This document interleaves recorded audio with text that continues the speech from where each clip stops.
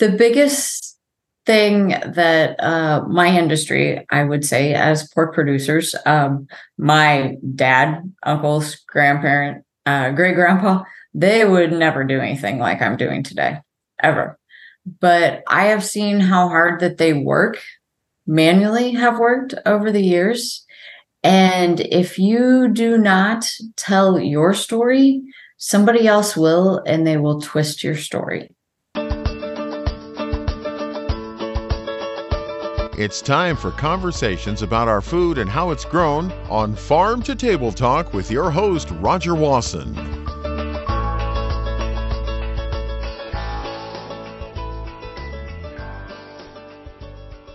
This morning on Farm to Table Talk, we're going to talk about raising pigs.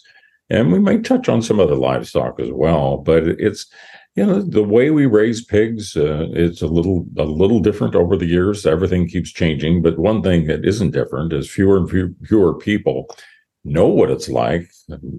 Hardly anybody has been to pig farms anymore.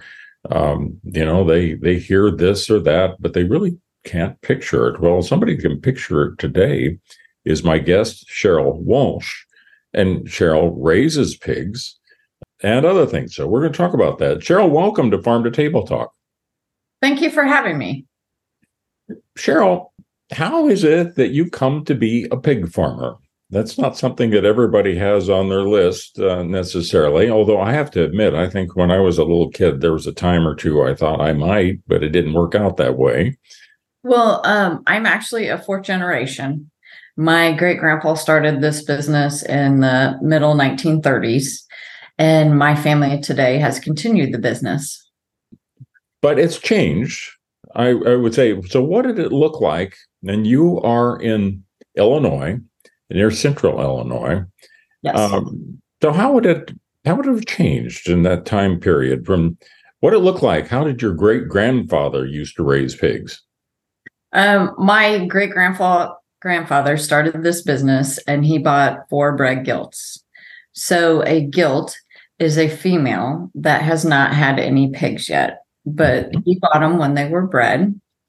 And at that time period, they were all raised outside.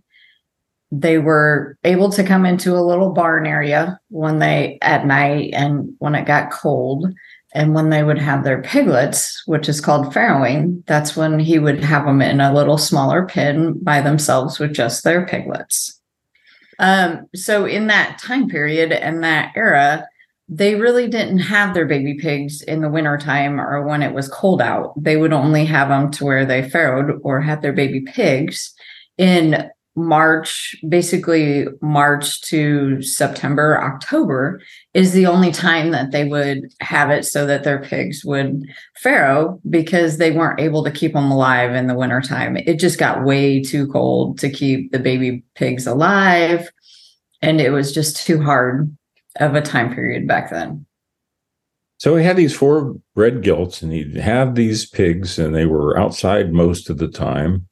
And then what kind of was the cycle from that stage on? Did he grow them up until the point that he was feeding him what he grew on the farm? Had to buy feed? What happened then?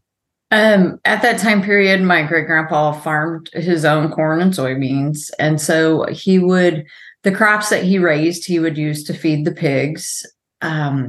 Out of those 4 bred gilts, I think that by the time it came to where those pigs were actually able to be butchered, because in that time period too, most families butchered their own meat. They didn't really have the lockers like we have now and stuff like that. And I think he only ended up with like 3 or 4 that actually made it to the market weight that he could butcher them for his family. Why is that? They just die from whatever? The environment that they were in at that time period, these animals, they were outside. You had a fence around them, but you still had predators like coyotes and foxes. The moms would accidentally lay on them. And the survivability at that time period with the way that you were raising them, it was not very high. You weren't able to keep very many. So somebody, either your great-grandfather then or your grandparents, decided there was some way to raise more and do them a little different? What was that next step? So my grandpa, when he came back from the army and all that, he started farming with his father. And at that time period, they decided that they would like to raise a few more pigs to have to sell to the markets, or for their family was getting bigger, so for them to eat themselves. So they built a building to where the sows could go in, and they put farrowing crates in there, which makes it so that the sow can't lay on the baby pigs. And they were able to, by doing it that way, they were able to have more pigs that survived the first month. I mean, before the pigs couldn't even survive the first month because there was no safe place basically for the baby pigs to get away from their moms. So I was going to say, like a farrowing crate, they're usually metal, and they can go into them, and you can feed them at one end, and then on both sides there's spaces that the pigs can get away. So when the sow lays down, like you say, they don't squish them. And there were a lot of pigs killed that they didn't have those. Yes. And the pigs can still wander around the sow and get up to the udder to be able to get their food. Yeah. And it's all inside then. The farrowing crates were probably never outside, really, were they? They were always in buildings. No. They were all inside. The old barn that they used to be in, we had it to where we'd turn the sows out twice a day, and they come out of their pens to eat and to get drink, and the sows would run around a little bit. But it was hard to get them to go back in there with those babies. They didn't want to go back in there. They didn't care about the babies so much. And then after that, when my dad graduated from high school, and a couple uncles had gotten to that point too, and they wanted to come back to the farm, my family at that point, we decided to expand more. And they built a couple more hog buildings. We built a nursery finisher, and that's where the pigs go after they're weaned from their moms. We remodeled another barn to put farrowing crates in it. It all got updated to where we can feed the sow right there. All the water that she needs is right there. And we were finally able to have successful weanings as far as how many pigs that she was able to keep on her until the pigs were, at that time period, they were about a month old then. 28 days roughly is how old they were. Yeah, I just want to catch up a little bit, though, because you go back to your great-grandfather's days and so forth. At that point in your time, you were saying that they would be lucky if they ended up with 3 or 4 pigs. So how did that change as you went into this transition and into the farrowing crates of how many pigs were still, how many pigs a sow has at a time, how many in a year, and from the number that are born, how many are still alive to, for weaning to go on to the next stage from the time they're through being nursed by the sow? What's that look like? So back in the time period of my great grandpa, the genetics weren't near what they are now. So at that time, a sow might only have 5 or 6 pigs at a time. And like I said, by the time we got on market weight, the first couple of years, it wasn't very good. But when my dad came back, we were in the process. The genetic companies had really worked really hard to improve the sows and the boars too, so that the born live would be higher. And around then, it got to be, with my dad, I'd say when he first came back, I'd say we were around that 10, maybe 10 pigs is what they'd have. Per year, per litter, right? Per litter. So a sow is pregnant for 116 days. It is equivalent to 3 months, 3 weeks, and 3 days is what it is. That's their gestation period. Mm-hmm. And then you have, at that time, they were having their pigs on the sow for about a month. So there's another month on it. And then usually once you wean the baby pigs from a sow, they come back into heat within 5 to 7 days after you've weaned them. And then they would be rebred again. So you'd start the cycle again from there. And back then, you were lucky if you got, I don't know, I'm saying Just over 2 litters a year out of your sows. That was pretty good. Mm-hmm. And now you do more than 2 litters a year? We do. We do. It's not quite 2.5, but it's close to 2.5 litters a year is what they can have. We were close to 26 pigs per sow per year that they're weaning by the time we get to all that.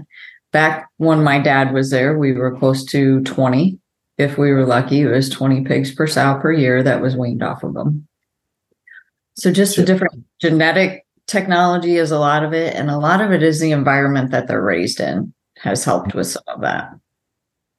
So they're in environmental, climate controlled buildings. Yep. So absolutely.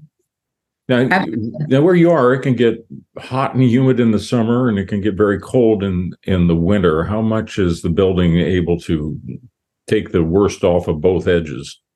Okay. So in the wintertime, we just got through getting everything ready for wintertime around here. We have heaters in all of the rooms. It is 70 degrees in those farrowing houses year round, pretty much. So the heaters are all going, and then we have heat lamps in each farrowing crate for those individual pigs. And then we put a black mat down there so that the baby pigs can lay on this black mat. And with the heat lamp, it's really warm for them to lay on. And even in the middle of winter, once those pigs get about 7 to 10 days old, they don't lay on the black mat as much because it's a little bit too warm for them. But they'll lay around there. And then in the summertime, we have what's called cool cells. And what that is it's kind of like a heavy duty cardboard that water runs through. Between that and the vents, it helps take out the humidity, even though you'd think water was adding humidity to it, but it helps cool down the rooms a lot. And the days that it's even 100 degrees outside, it can knock those rooms down to 75. They might reach 80 now and then, but not very often. We're able to keep the air flowing in there. And pigs can't sweat, so we can't have them get really hot. So that was one of the biggest things with pigs, with moving them inside and adding the cool cells. And if it gets severe, we do have a sprinkler system that we can run on them to where each sow has their own nozzle that drips on them, so that it's all on an individual basis. Oftentimes people are skeptical of saying, gee, it's too bad the livestock have to be in barns almost all the time. And I hear that, and I think, have you ever experienced an Illinois summer when it's high humidity and hot, or 25 below zero in the winters? And you can easily see why. Well, wait a minute. Maybe on a perfect day, it's nice to be able to go out and roam in the trees, but overall, there's a lot of comfort you can be able to provide in these buildings. Absolutely. Absolutely. So pigs actually like their temperature to remain consistent. They don't like the ups and downs in the temperature. They're a lot like humans. So humans, we're the same way. If we go from, I know here in Central Illinois, this happens quite a bit. We'll go from 85 degrees one day and it's beautiful to 45 or 50 degrees the next day. It's raining, it's cold, and a few days of the back and forth like that. And even as humans, we get sick. Well, the pigs do too. So a way that we can help keep them healthier is by keeping their environment the same with a constant temperature. By having the temperature, for the most part, be pretty much the same, we try and keep it to where even on the days that it gets really, really hot during the day, and when fall's coming, it'll cool down at night a little bit more.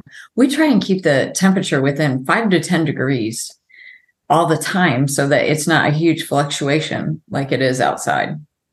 Now I want to go back to just like the sows. Are you raising your own females to be your sow herd, or are you purchasing breeding stock, boars and sows? So I do purchase my breeding stock. All of my gilts are purchased from, I have a single source supplier, and I don't have any boars. I only had one more boars. That's another story that Yes. we'll have to kind of explain a little bit, because that used to be a requirement, of course, because to have a litter of pigs, you needed to have a boar and a sow mate. Mm-hmm. And that doesn't happen. In fact, I want to go back to, you were saying that the sows come in heat not long after they're weaned. I never thought of it that way. I mean, is that kind of triggers that stage when they're breedable? Then they could be bred, and they could be, from that end up with a litter of pigs 3 months, 3 weeks, and 3 days away. But explain that missing boar that, again, in your grandpa's days, although he bought bred gilts, I bet in your dad's days, they were still buying sows and breeding them to the gilts that they raise. So Mm-hmm. what's this process like now? Well, I'll go back to when I was a kid. Even when I was a kid there, and we would do chores and all that, we had groups of boars is Mm-hmm. what we had. And there was always three boars in a group, and we'd put them with anywhere from 15 to 20 sows. And at that time period, we did a lot of batch farrowing. So when I call it batch farrowing, that meant that whole group of 15 or 20, they would be due to farrow within this one month was Mm-hmm. when this batch would be done. And then we wouldn't have another batch come in until after all those pigs had been weaned. And then we'd bring in the next batch is how we Mm-hmm. did it back then. And we did use boars at that time period. It was all 100% boars. And when my family expanded and we went to where we farrowed in one location compared to 3, we switched things up to where we went to 100% AI, which is artificial insemination, is where we're at 100%. So you have now your breeding stock. So you're buying breeding stock. You're not buying purebred, what we used to call purebred gilts anymore, are you? No. So what are the genetics of the gilts that you would be purchasing to have the females in your herd? So all of ours are a landrace Yorkshire cross, basically, is what they are. Those big white pigs, long white pigs. Big white pigs. Yep. They are. They're a big white pig. When you mix those genetics together, you can come up with a very productive female. And she can be very productive. She's not very big framed, even though we do call them a big white, but it's just some different breeds combined to make what we call, we use PIC gilts is what we use. And so we've picked out the female that works the best for our situation. What's a PIC gilt? PIC is a genetic company. Oh, okay.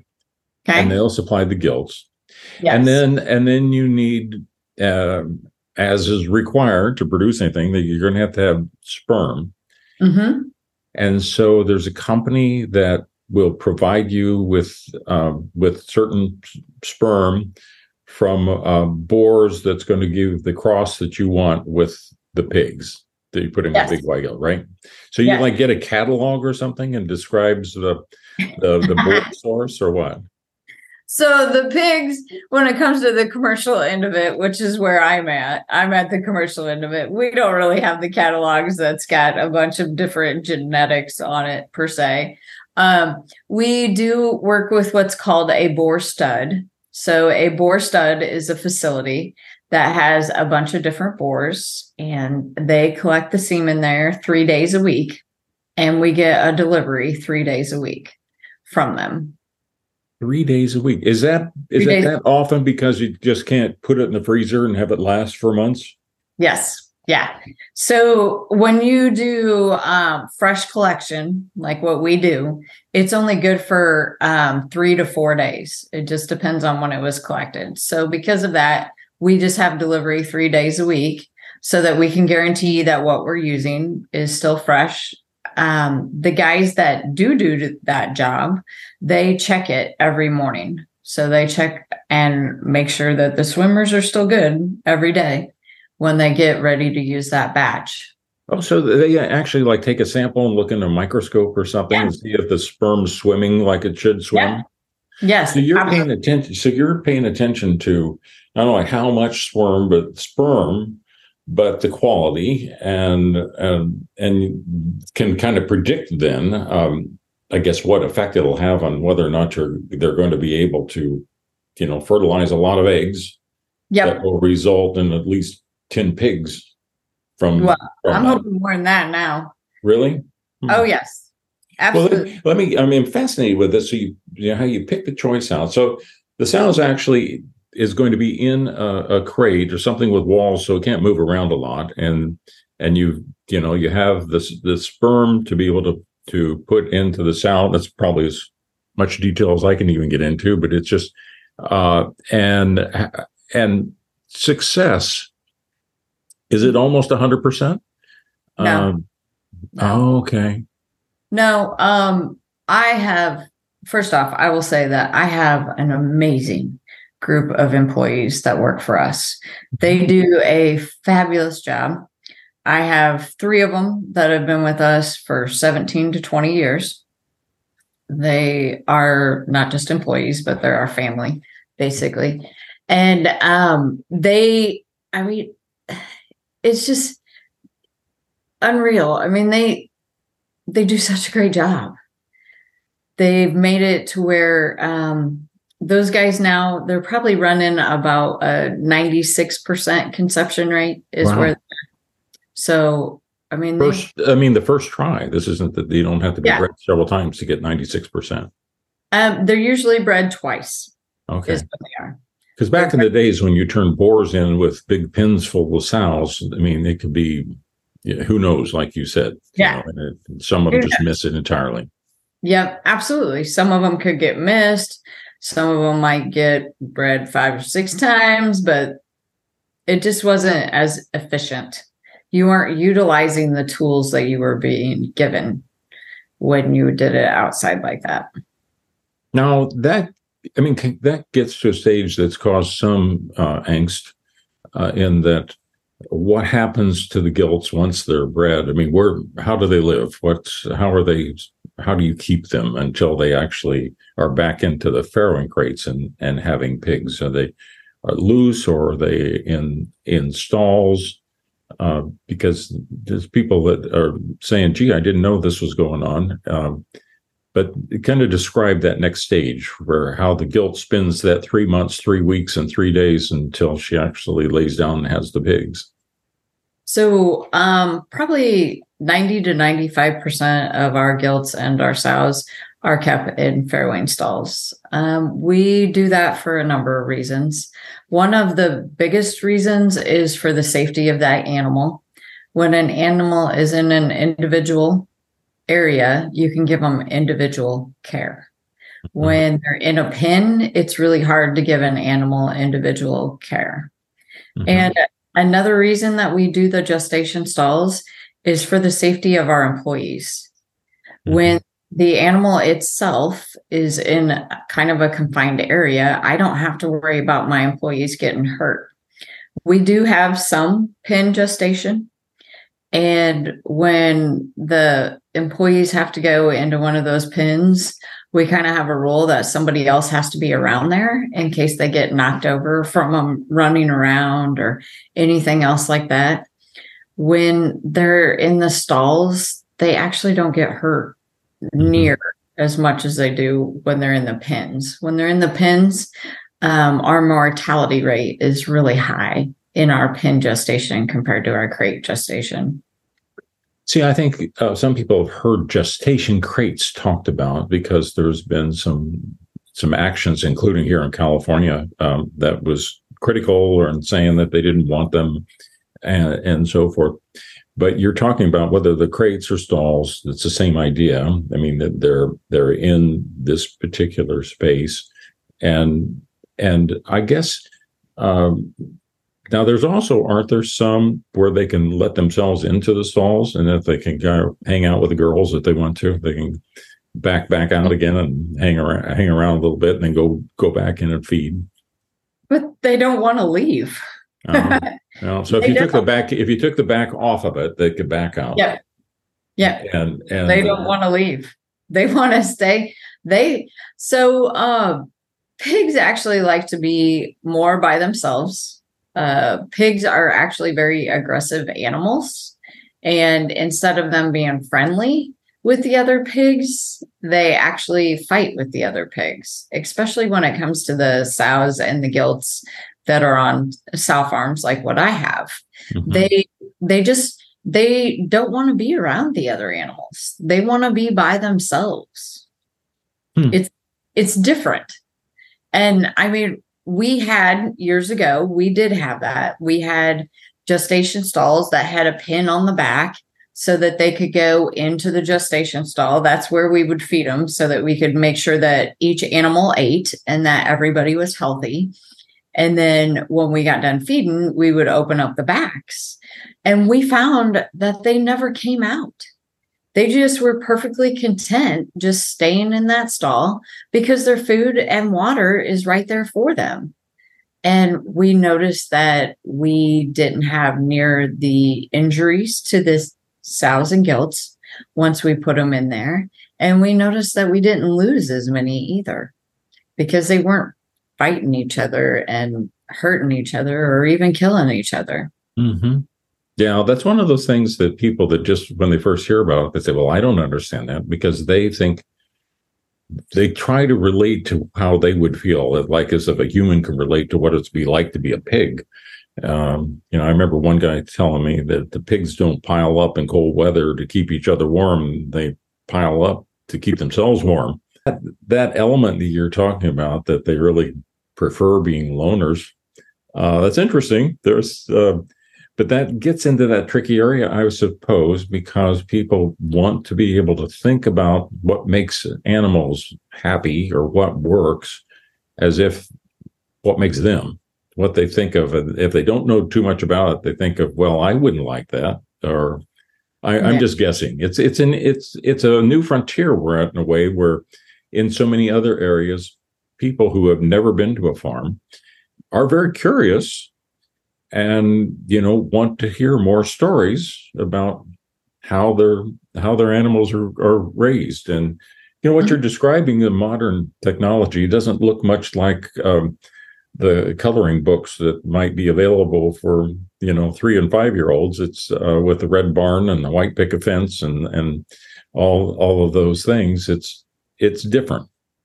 It is. It is, because those red barns and the white picket fences are gone. Mm-hmm. They're not here anymore. Well, not only that, the kind of pig farming like your great grandpa or maybe your dad did, they're gone too. I mean, the 5 or 6 biggest states that raise hogs, it wasn't that many years ago that you could drive out into the country and every quarter of a mile, you see a farmstead and you would see pigs. They would have what was called self-feeders, and they would have maybe a hog house, and they didn't have crates or anything. Where'd they go, Cheryl? How come we don't have those anymore? Part of it is a lot of people figured out that it's cheaper and less work to actually buy their meat in the store. Yeah. Nobody, I mean, I'll give my area, for example. I'm originally from around the Peoria area. I moved and relocated at one time period in my life. And when I moved back to Central Illinois, where I ended up buying a house used to actually be a farm. Mm-hmm. And the farm itself has turned into a subdivision. Mm-hmm. And that is some of it, is that there's more houses here than what there used to be even 20 years ago. Even since I moved out of that subdivision, it's like tripled in size just since then. But a lot of it has come from the standpoint that people are so far removed from the family. I mean, you raised pigs when you were a kid, but you have grandkids now. Yeah. And even your kids were never really exposed to any of it, were they? Yeah, they would go visit grandpa. So okay. they could see pigs on the farm.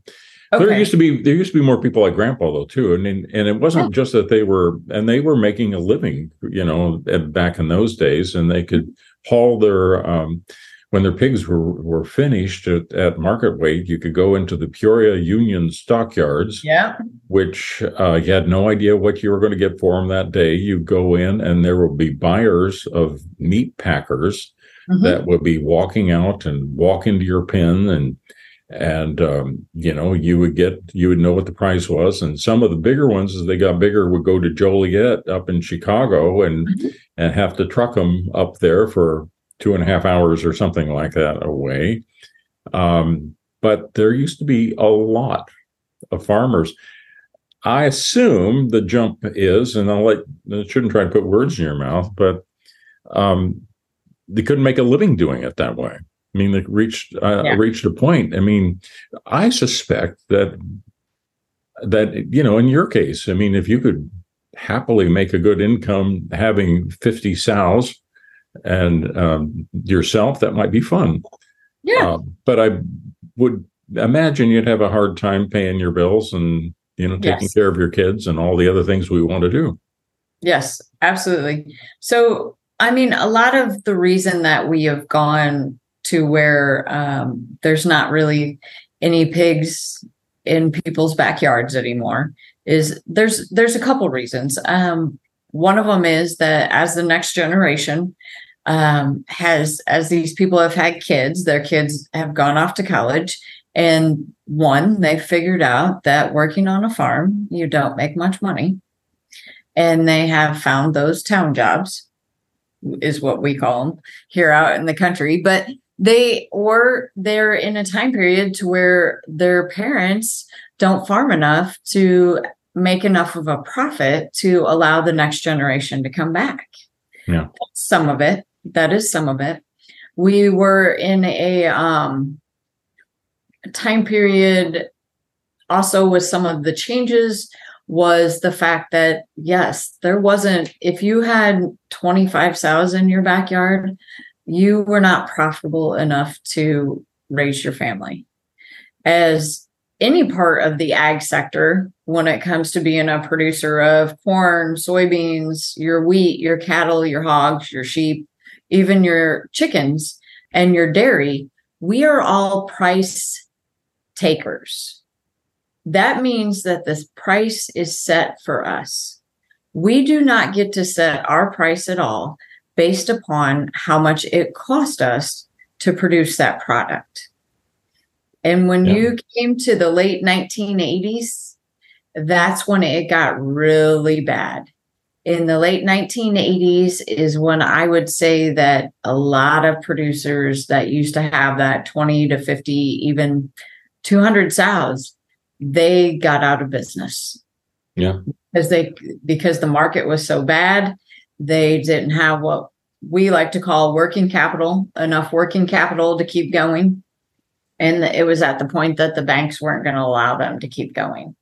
Well, you were talking earlier, you're saying, for example, the people in the backyard, but that did include really what were at the time good sized farms. I mean, the farms that could be 300 acres, and they weren't just in their backyard, and they might raise even a couple thousand hogs a year.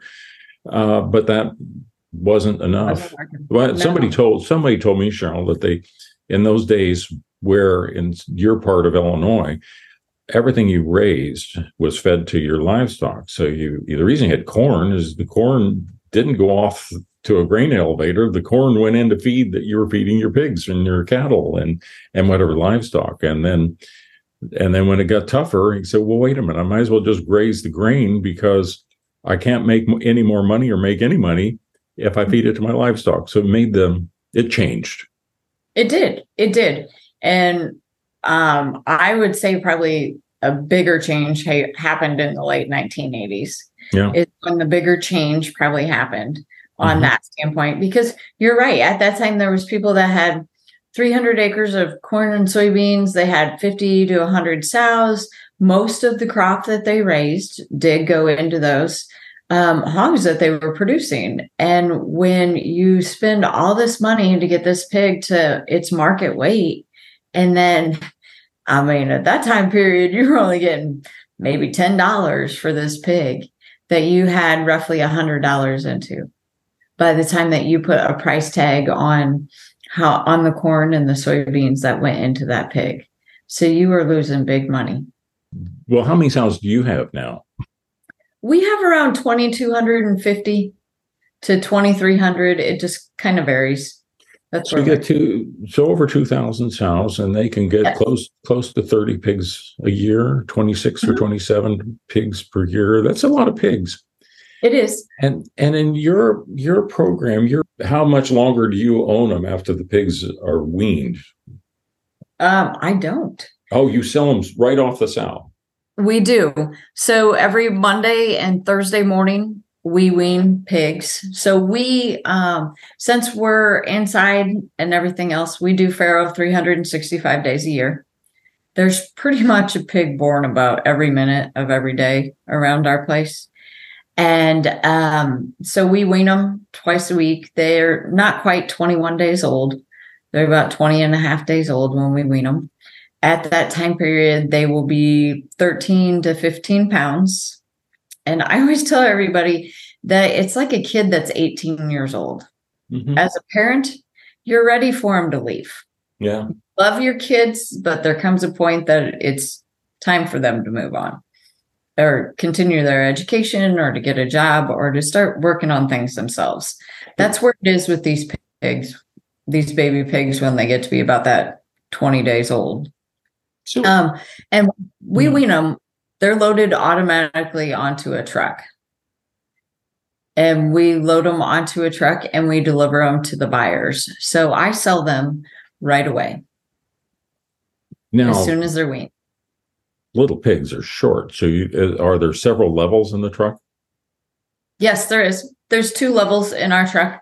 We have a gooseneck trailer, livestock trailer is what we have that has 2 decks in it. Now, how far do you have to go to deliver your pigs?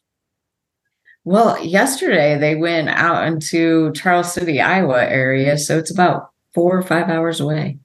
Wow. And is that a common practice now? Is it unusual for people to be farrow to finish, where they're actually raising the pigs and then feeding them out to market weights too? There's not very many people that do the whole thing. Mm-hmm. People have either specialized to where they're a sow farm like myself, or they're just a wean to finish.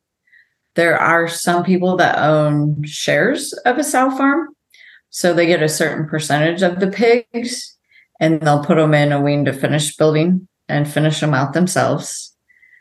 But our industry has come to where you're one or you're the other. You're not the whole process.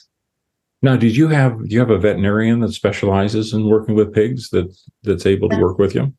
Yes, I do. He has been with us for 22, 23 years, something like that. He's been with us. He comes every 3 weeks and we do what's called a herd health.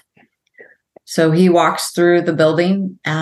We look at every sow and we make sure that there's nothing wrong with anybody. With pigs in particular, we do have to blood test them quite a bit to make sure that they aren't carrying any of the diseases that are around. And also by having them inside, we've been able to eliminate a lot of those diseases in the livestock industry, especially the pig industry. Yeah. So he comes every 3 weeks and we do a walkthrough. Every once in a while, we might have something going on in the sow farm and we sit there and we pick his brain. He offers some advice and we have a great relationship with him. Yeah. So can pigs get COVID? No, they cannot get COVID. They cannot get COVID. No, but they can get other things. And I would imagine having a closed barn like that, you're reducing the exposures that might come if you were open, and I suspect you're pretty careful about who can go in and whether you have to wear coveralls or certain boots or anything like that to be able to go in and out of your barns. You actually have to take a shower.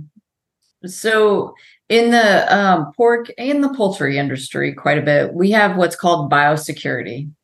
And every farm sets their own biosecurity based upon their different protocols. On our farm, we have when you walk into the building there, you walk into a little office area. And the office itself, there is a bench right there that you sit on that bench. You take off your socks and your shoes, and then you lift your feet up onto the other side of the bench. And the other side of the bench, there is 2 showers. And that is the only way that you can get into the farm, is you have to shower into the farm to get in there. There's different things that birds can carry, or if the wind is blowing really bad, other farms, diseases and stuff like that could blow into your area. Oh. So that's a level of control that most people wouldn't realize. And when you referred earlier to like backyard growing, I know that's a concern with the poultry industry, with more and more backyard chickens, that there's concern they're actually avian flu and other things that have implications for human health too, that it's hard to control when it's, out and just in local backyards and so forth. Yes. But you don't see backyard pigs anymore. You see pet pigs, used to exist, and maybe they still do, but yeah, it's a different world. So now, when you sell these pigs, then they're largely going to somebody that will take them all the way to market weight when they're ready for slaughter, which is like what? Going from 15, 20 pounds, they have to take them all the way up to like 280 pounds. Is that about it? Yeah, 280.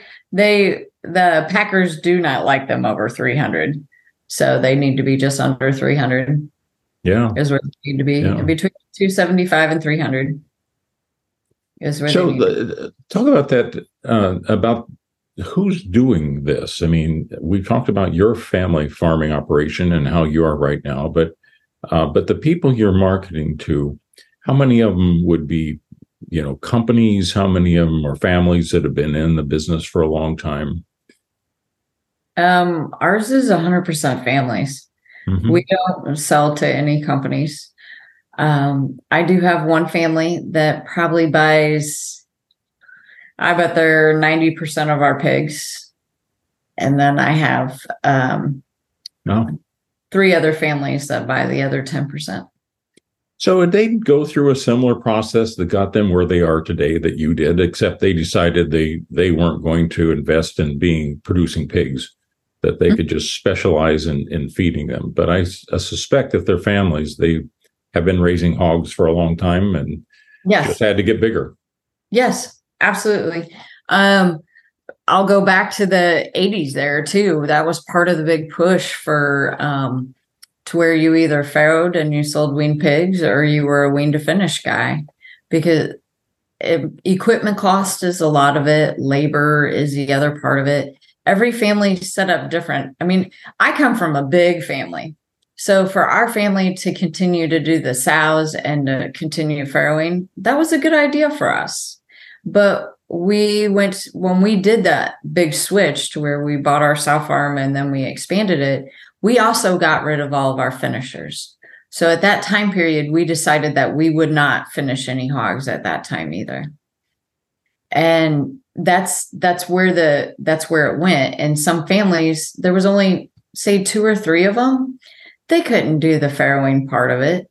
It was just too much labor to do all that. So they wanted to continue to raise pigs. So they just did the wean to finish part.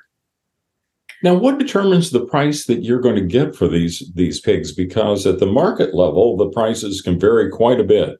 Mm-hmm. And so somebody that's feeding pigs may have a period that it's profitable, and there's not a lot of meat packers, and that's always been an issue, is how many there are. I don't know, what are there, 3 or 4 that do most? The big 4. Yeah, the big 4. And farmers always want more competition if they can get it.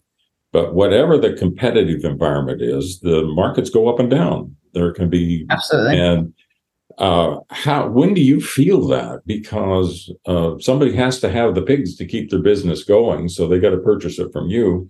but they may go through periods of time that those finished hogs are losing lots of money, and it happens ever so often. We've been in that time period, and we've been there for about a year. And the projections are that it's June of 24 before they become profitable.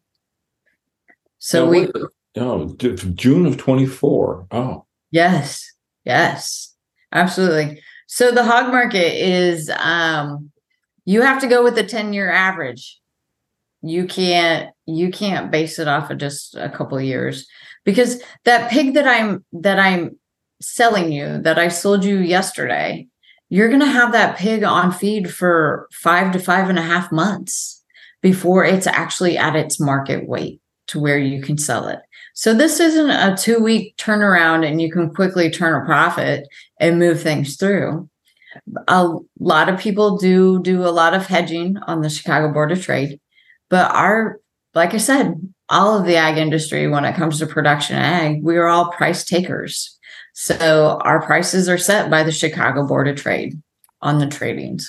Now, I just think that you're kind of in an awkward spot, because when you're selling them, it might be at a time that the market's good. Yes. But then for some reason the market tanks. So the people that are feeding them, and then they've lost money, and they're probably going to be tougher on you when they have to go back and repurchase, I suppose, because they've been losing money. And so they want to pay less for your pigs. My family has a different philosophy than what most families do. Is that when times are good, we share it. When times are bad, we share it. Yeah. Because I won't be in business if my wean to finish guys can't buy the pigs. So when times are bad, we're not making a profit either. But when times are good, they're making one, and so are we.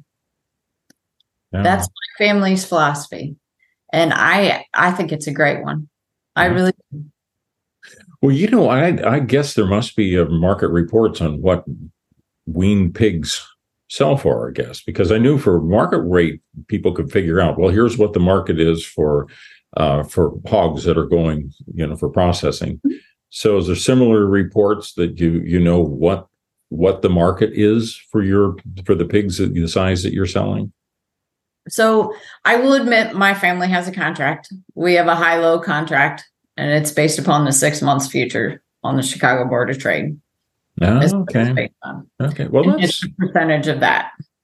So it's an interesting process. And again, I think that people listening to this that aren't hog farmers themselves and haven't been to hog farms in a long time, this is an eye opener. It's different. It's not your great grandfather's farms anymore. No.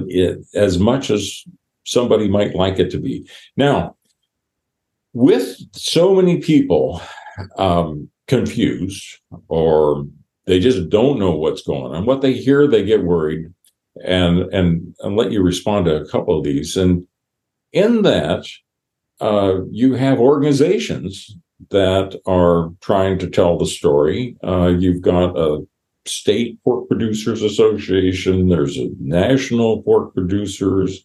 You're affiliated with Farm Bureau and so forth. Do all pig farmers end up financing the pork organizations? So all of your commodities have what's called a checkoff.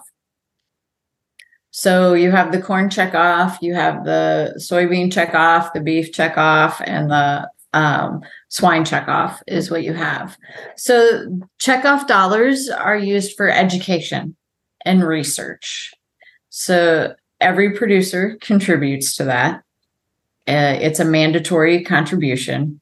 And what that does is that it helps your state organizations, and it helps them be able to educate consumers about the products, promote the products, and it also helps with the research that we need to do as producers of different products to find out what is the best way to do things as far as raising pigs, raising cattle, and chickens. And it helps with all the research on the different meat products and the best ways that they're used.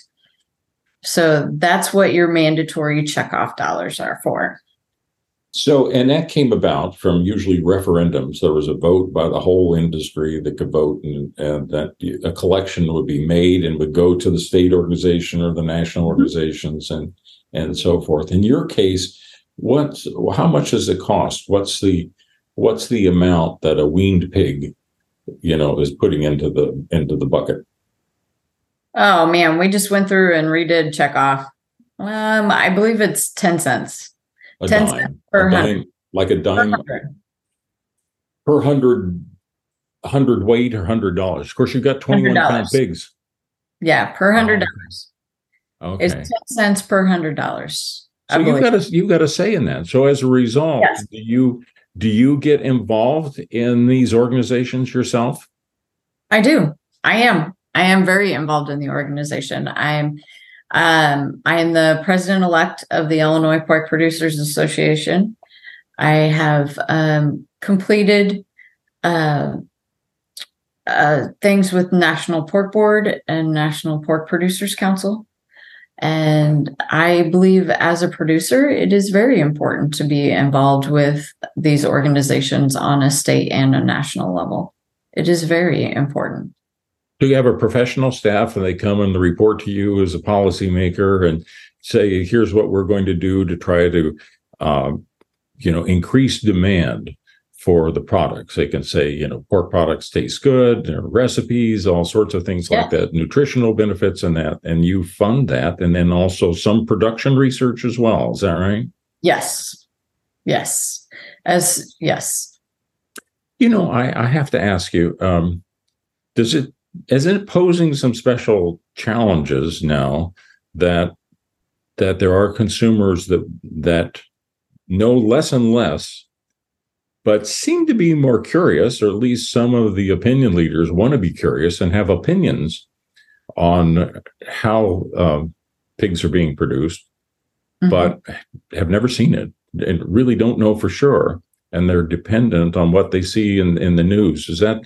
How has that affected you as a pork producer, or as the associations, when you've got these consumers that, again, never been close to a hog farm, about what little they hear? They're worried about the big companies. They're worried about the production practices. They don't understand farrowing crates and things like that. How do you deal with that? I mean, it could be that this is something that isn't going to go away anytime soon. You just educate them. You educate them. The biggest thing that my industry, I would say, as pork producers, my dad, uncles, grandparent, great grandpa, they would never do anything like I'm doing today, ever. But I have seen how hard that they manually have worked over the years. And if you do not tell your story, somebody else will, and they will twist your story. Mm-hmm. So I work really hard to tell my family story and to tell the truth about what is really happening and why my family does it the way that they do it. Now, I will say that there are hundreds of ways to do any job, but you need to find out what is the most effective for your family. Meaning, what is the bet in our situation? How can I raise a safe and healthy product for consumers to eat? How can I ensure that all of my employees are safe every day that they go to work? Because that is super important to my family. Yeah. Those two keys right there.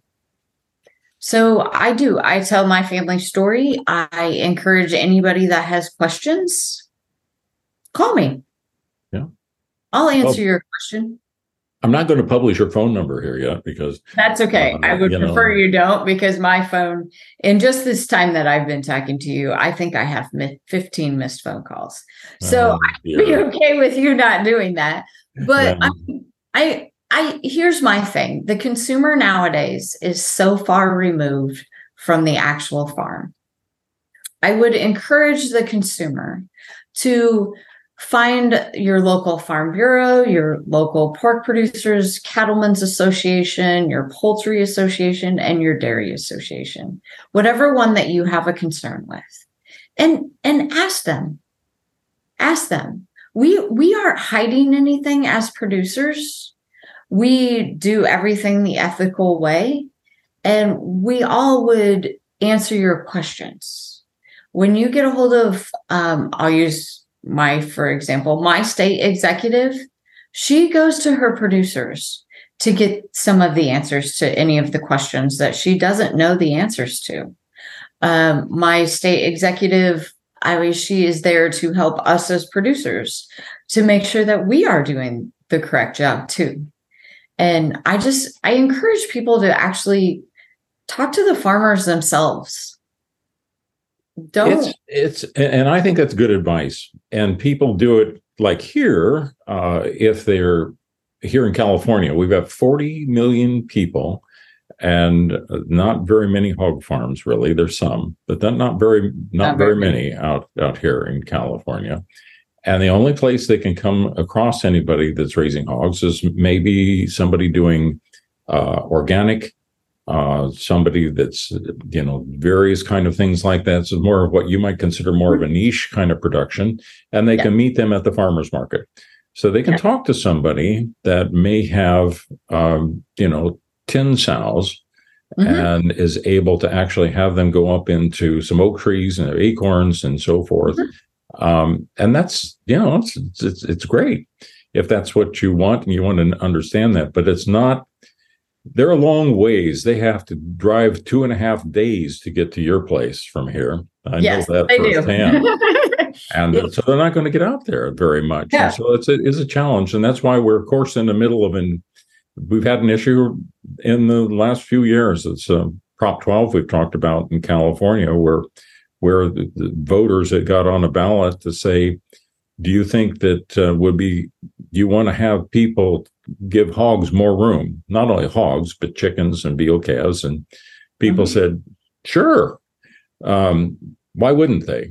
It's just like, because without taking the whole story, and when you vote on something, most people don't understand every single thing they're voting on. And so we ended up with a law in California that is dictating products sold in California, how it's produced.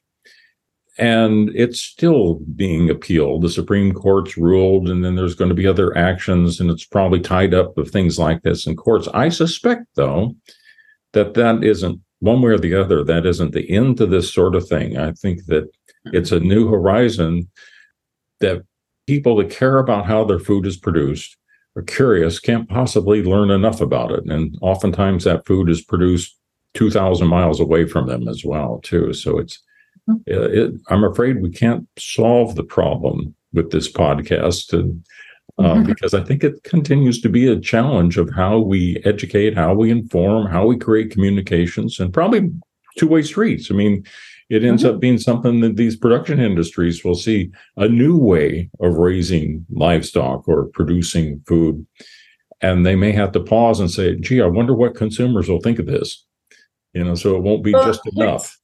Here's one thing that I do want the consumers to know is that as a producer, my family eats that meat too.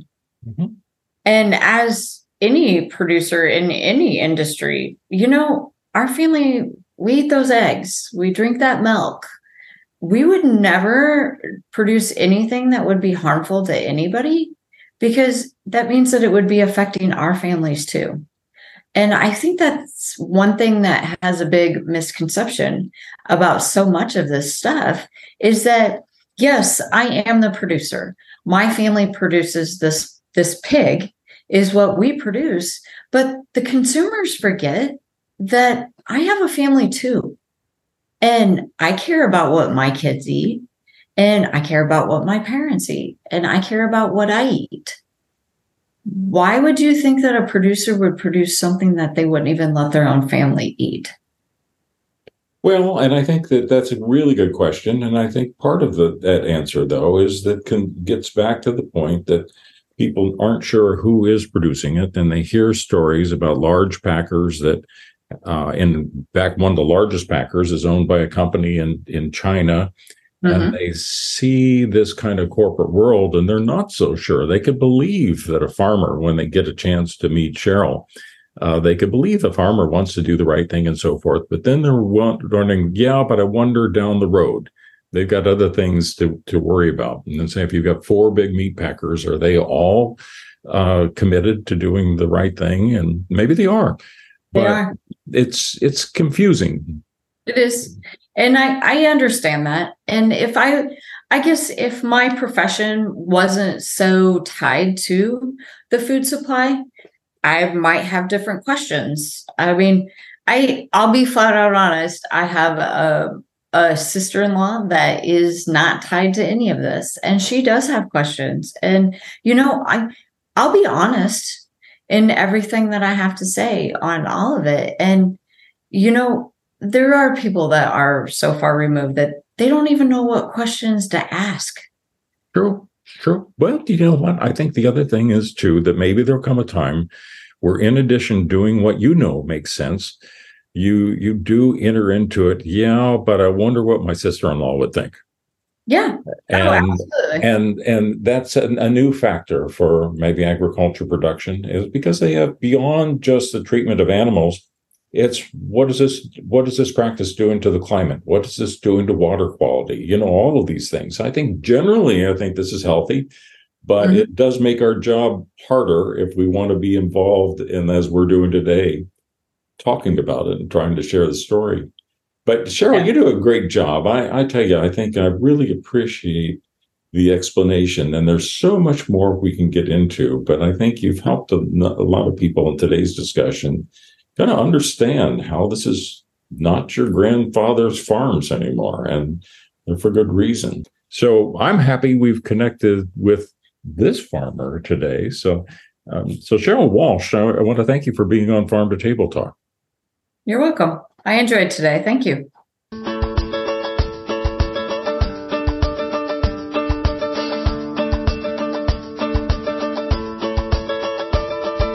You've been listening to Farm to Table Talk with your host, Roger Wasson.